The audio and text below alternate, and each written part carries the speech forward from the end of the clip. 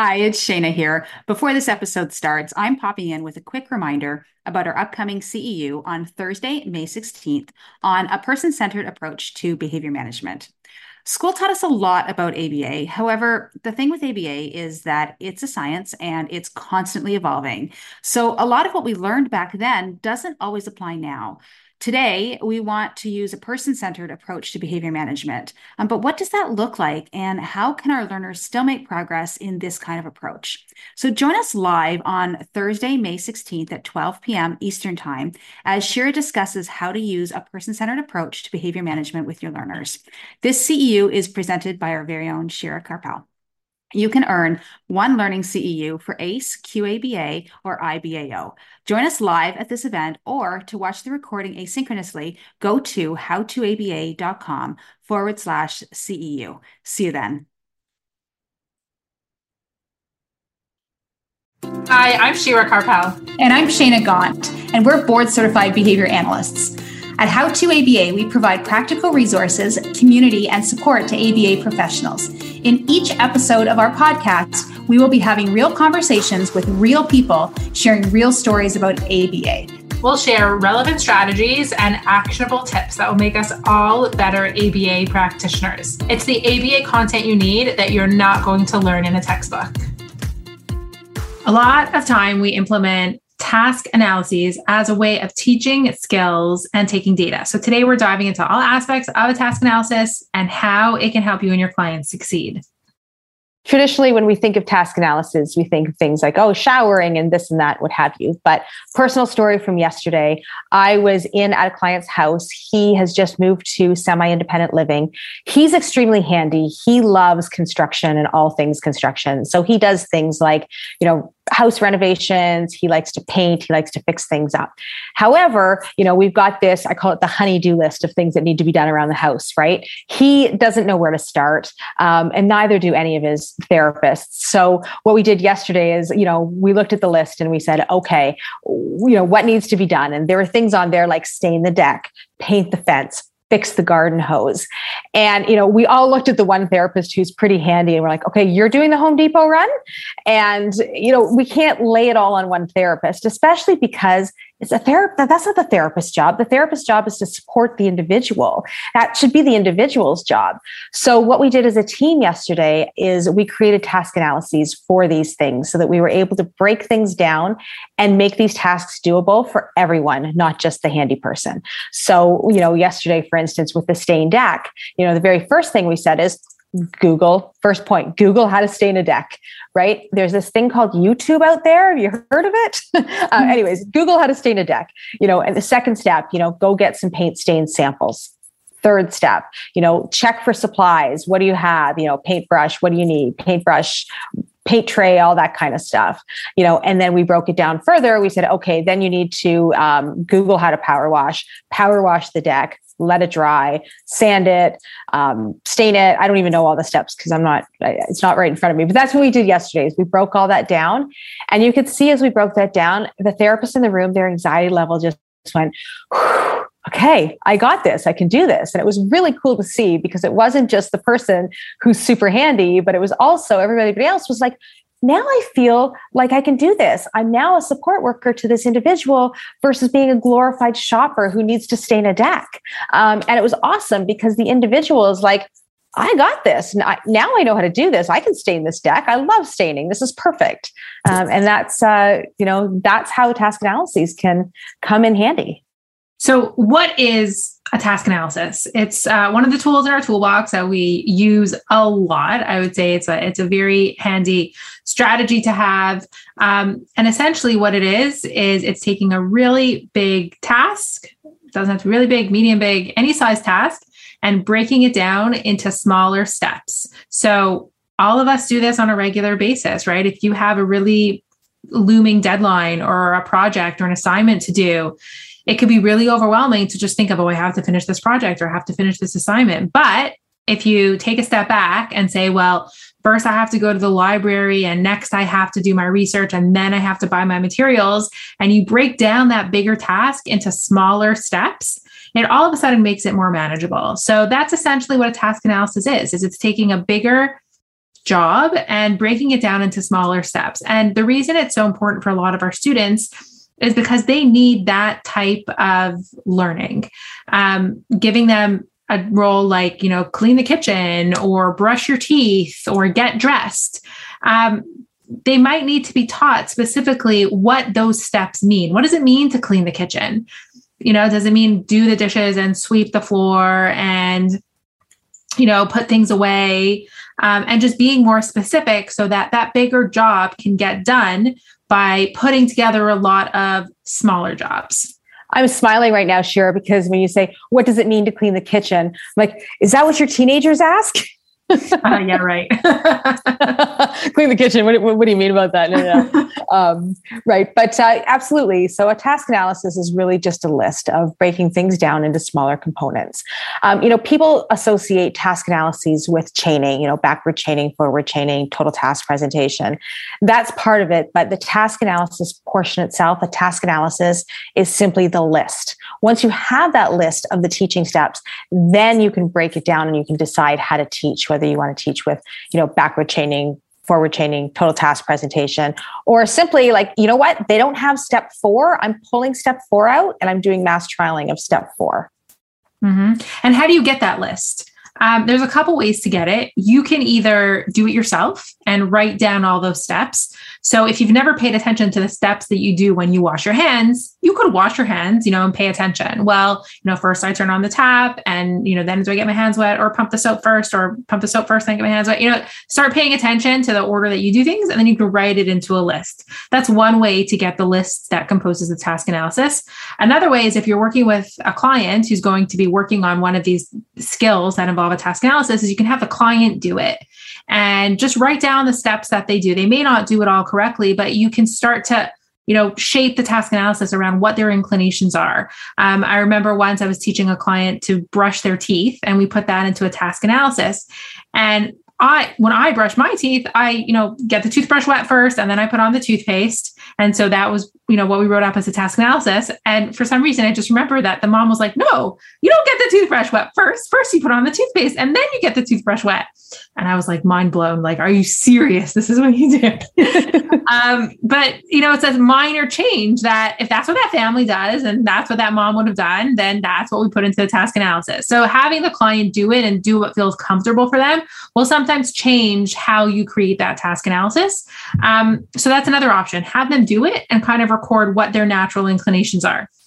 I like that, because you're going with their natural inclination, and then you don't need to unteach them something before teaching them something. So it's like, okay, you know what? If you want to pump the soap once versus 3 times, that's okay. If you, turn on the tap with your left hand instead of your right hand, who am I to say that that's not correct, right? Like, come on. So absolutely going with what the client can show you. If you're not getting anything from the client, maybe ask a sibling or ask a parent to demonstrate, because exactly that, Shira, they may be, putting toothpaste on in a different order than, you would do that. And that's where your bias comes in, right? So really looking at what does the family do? What does the sibling do? What does the client do? And making the list from there. Mm-hmm. And also baseline that first. Like, once you have the steps, have them do it so that you have an idea of where they're at. I've put into place task analyses, and we've sat around in a team meeting, and, we've all done it ourselves. I'm thinking hand washing, we go into the bathroom and we're, doing everything ourselves and going, okay, here's what to do. And we put together this list, but then all of a sudden the task of hand washing, which could be as simple as, turn on the tap, put your hands under it, pump some soap. I just blanked on hand washing. Do you know how many times I've washed my hands during COVID? I just blanked on the steps of hand washing. Anyway, with that being said, you do all that. But sometimes team members can be too detailed. And all of a sudden the 12 steps of hand washing turn into 42 steps of hand washing. So be careful about that too. There's certain clients who may need every little thing taught exactly. And those are your slower learners, right? So, some learner may need, puts left hand on left faucet, turns it slightly to the right, puts your hand under they may need all of that. Other clients don't need any of that. They really just need turns on tap, puts hands under, pumps soap once, rubs hands 5 times, puts under for a count of 10, dries hands. So it really depends on your client, but try not to get too wrapped up in the nitty gritty, because if you have 42 steps, not only is that overwhelming for the client, but it's also overwhelming for you and therapists. And when you're teaching the steps of a task analysis, like Shayna mentioned, you can either use forward chaining or backward chaining. Forward chaining would mean that you're teaching the first step first, focusing on that, and then adding steps as you go. And backwards chaining would mean, you might be helping them through the entire sequence and then just fading yourself out of the last step. So toothbrushing, for example, you may backwards chain so that you're doing it together. And then they just do the last step themselves, that you're building up that independence. Now, once you've created this list of what the steps are, the best way to teach it is putting that into some sort of visual. So because a lot of skills that we use a task analysis for are independent skills or life skills, it's really important to not have that teaching become embedded in the steps of that task analysis. So you're trying to teach them, but you're also trying to fade yourself out. So whether you're forward chaining or backward chaining, you want to be as nonverbal as possible. So supporting them if they need a little bit of like physical gesturing or prompting, but ideally having them learn how to work through either a schedule of a task analysis, and they could be, if they can read, you could just write out the steps that they're moving through. If they need pictures, it could be pictures, they could be pointing, they could be moving something down the list as they complete it. So putting something in place that as they're doing the steps of that task analysis, they're able to be completing it more and more independently, and that you're not telling them and reminding them every step along the way, because your voice and your presence is going to be the hardest thing to fade. So you might need to be a little bit creative in how you're teaching them what the steps of the task analysis is, but just remembering that you shouldn't be embedded in that task analysis. What I like about task analysis as well is that not only is it clear for the student what steps they need to do next, but it's clear for the therapist, right? Because without that task analysis, that therapist might teach in different ways. So sometimes when I put up a visual schedule, maybe my client doesn't need the visual schedule, but maybe my therapist does. And sometimes that visual schedule is a really good nonverbal cue for the therapist or for the parent. So that's another reason to use a schedule. But Shira, I love what you said about, making sure that as a therapist, teacher, prompter, you are silent. Do not embed yourself in a teaching interaction. I had a student who had we were teaching showering, and we broke up the steps of showering. And showering is really hard to teach, especially if you're older. If you've got, a 16 or a 21-year-old male in the shower, and you've got a 20-year-old female who needs to teach this male showering, it's very inappropriate. So typically with a showering program, we'll have, the student put on a bathing suit during the shower just for privacy purposes.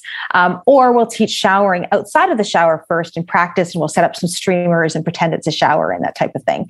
Anyway, with that being said, with the steps of the shower, I've done it before where, I've written out all the steps the student could read. So I write out all the steps. I triple laminate it so that it's waterproof, stick it to the back wall of the shower, and have Velcro and have them move a coin down the list as they do it. Now, the therapist, would be standing outside of the shower and just reaching in as necessary to point to the next thing on the list. But I had one therapist go, okay, what's next on the list? Okay, check the list. Okay, remember your armpits. Oh, you didn't wash your arms. And what happened when that therapist wasn't there? Nothing. The student would stand in the shower and wait for that next verbal prompt. Just wait. And it was so hard to fade out that verbal prompt because the therapist had embedded herself so much in that teaching interaction.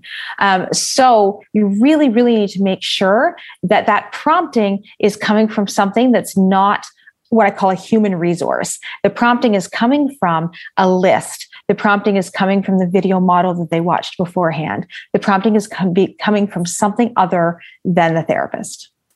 So why would we choose to use a task analysis over another, form of either data collection or teaching? There's a couple reasons. The first thing is it's really great to keep track of things that involve routines, life skills, independence. So like we've been giving examples, but hand washing and toothbrushing and showering, those are also the kind of things that you can't really give them tons of trials on. So they typically tend to be things within your day that you're not going to have them brush their teeth, 10 times in a row. There could be steps that you pull out and maybe mass trial those for teaching purposes, but they're generally routines. If you're working on an entry routine, it's not always possible to do that 10 times in practice, but you want to get that first time, you want to get that routine as clean as possible. So breaking it down into steps, it's usually for those kind of life skills, independent routines. The forward chaining part of it is also great for things that you want to teach really slowly. So if you're working on like desensitizing a client to something or getting them used to something very slowly, you might use forward chaining within a task analysis to be able to get them very, very slowly used to something. So, I had a client who really didn't like going into the bathroom. So for some reason they were, afraid of the bathroom, a specific bathroom in the building. And so instead of having them go to that bathroom every time, we would break it down into a task analysis, and they would have to walk by the bathroom, touch the bathroom door. And we broke that down systematically, and then we would forward chain it so that as only when he was comfortable going to the next step would we then move on to that next step in the task analysis. What does it mean to go into the bathroom? And we broke that down further. So it's for students who would benefit from further breaking the skill down, either for purposes of routine and independence or for purposes of comfort, and slowly getting used to something. The other reason you'd use a task analysis is because, for data collection purposes, you say, okay, teach a child to wash their hands. Sure, there's all the consistency, et cetera. But, if you were trying to teach a student to wash their hands and it was either all or nothing data, so plus or minus, can they wash their hands? You're going to be at zero for a long, long, long time. And your data isn't showing you anything. So that's why you can also break it down, because then you can see data on every single step so that you can actually make data-based decisions. So how would you take data on a task analysis? So what we often do is you break down the steps, you have those written on your task analysis, and you have a couple options. You could just write plus or minus, meaning did they do that step independently or did they not? If you're starting by backwards chaining, then you wouldn't really collect data on any of the first steps. You'd only collect data on, the step that you're working on. So it turns into somewhat of an upward trend. Same thing with forward chaining. You might only collect data on that first step that you're working on. And then once they've met mastery criteria, you're adding steps incrementally. So it could just be a plus or minus on that step. Or if you want more information, you could specify what level of prompting that they needed to make that step successful. So technically it's still, a minus if the expectation that they do it independently, but it gives you more information. Are you moving from, a full prompt to a partial prompt to a gesture? And you could record that amount of prompting that they needed directly on that task analysis data sheet. If you're pulling out some type of component skill, so for instance, my student can do a lot of the steps, but they can't, undo the toothpaste or squeeze the toothpaste by themselves. I could pull out that one particular step and teach, undoing the toothpaste, opening the toothpaste over and over again. So I may take, trial by trial data specifically on just opening the toothpaste. And then that would just be graphed as a percentage. Another thing that I often use a task analysis, data sheet or teaching style for is leisure skills. So, doing some sort of independent activity schedule or getting kids to play independently or even complete their work independently, that can go into a task analysis. So even giving kids work assignments, first do this worksheet, then the next worksheet, then, take a 5-minute break and then go out for recess. You're breaking down their school day into smaller chunks and putting it into some sort of task analysis. And then you can also get information on the level of independence because, classroom skills require independence, play skills require independence, leisure skills, all of those things. And so a task analysis will give you good information on what parts of that are they struggling with or are they not as independent with. So that's another good way to use it. I love creating task analyses, but just a word of caution, when you are creating a task analysis, make sure you baseline the skill even before you create the task analyses and put the program in place. And, a shout out to one of my therapists, if she's listening, she's going to laugh because she knows exactly what my story is going to be. For her grad project, she had to do creating a task analysis and writing a whole program for a specific skill. And she chose teaching laundry to this one individual. And she spent hours creating the task analysis, creating a program, putting all these visuals in place. And she was a rock star. She did a really great job. And then she went to teach the student, and the student learned within, I think, 3 trials. And it was great. I mean, the student learned, and it was awesome, and her program worked, but the amount of time that she took to write the program and create the task analyses versus him learning it was, it was tough. So make sure that you baseline things before you put in place task analyses. So we talked a lot about what a task analysis is, how we create a task analysis, how to teach a task analysis, either using forward chaining, backward chaining, total task presentation. We talked about what kind of skills that we use a task analysis for, like life skills and independence, and breaking down those larger tasks into smaller tasks and putting those into the task analysis gives you a lot more information and data collection on that bigger skill. So we have a lot of task analyses in our membership, but if you click on the link in and around this video, you can get a free task analysis template so that you can create your own. Thanks for joining today's conversation. Wherever you get your podcast, please go and subscribe, rate, and review so others can find out about us too. For more from How to ABA, including free resources and ABA materials, visit our blog at howtoaba.com. And make sure that you're following us on social media for more practical tips and updates.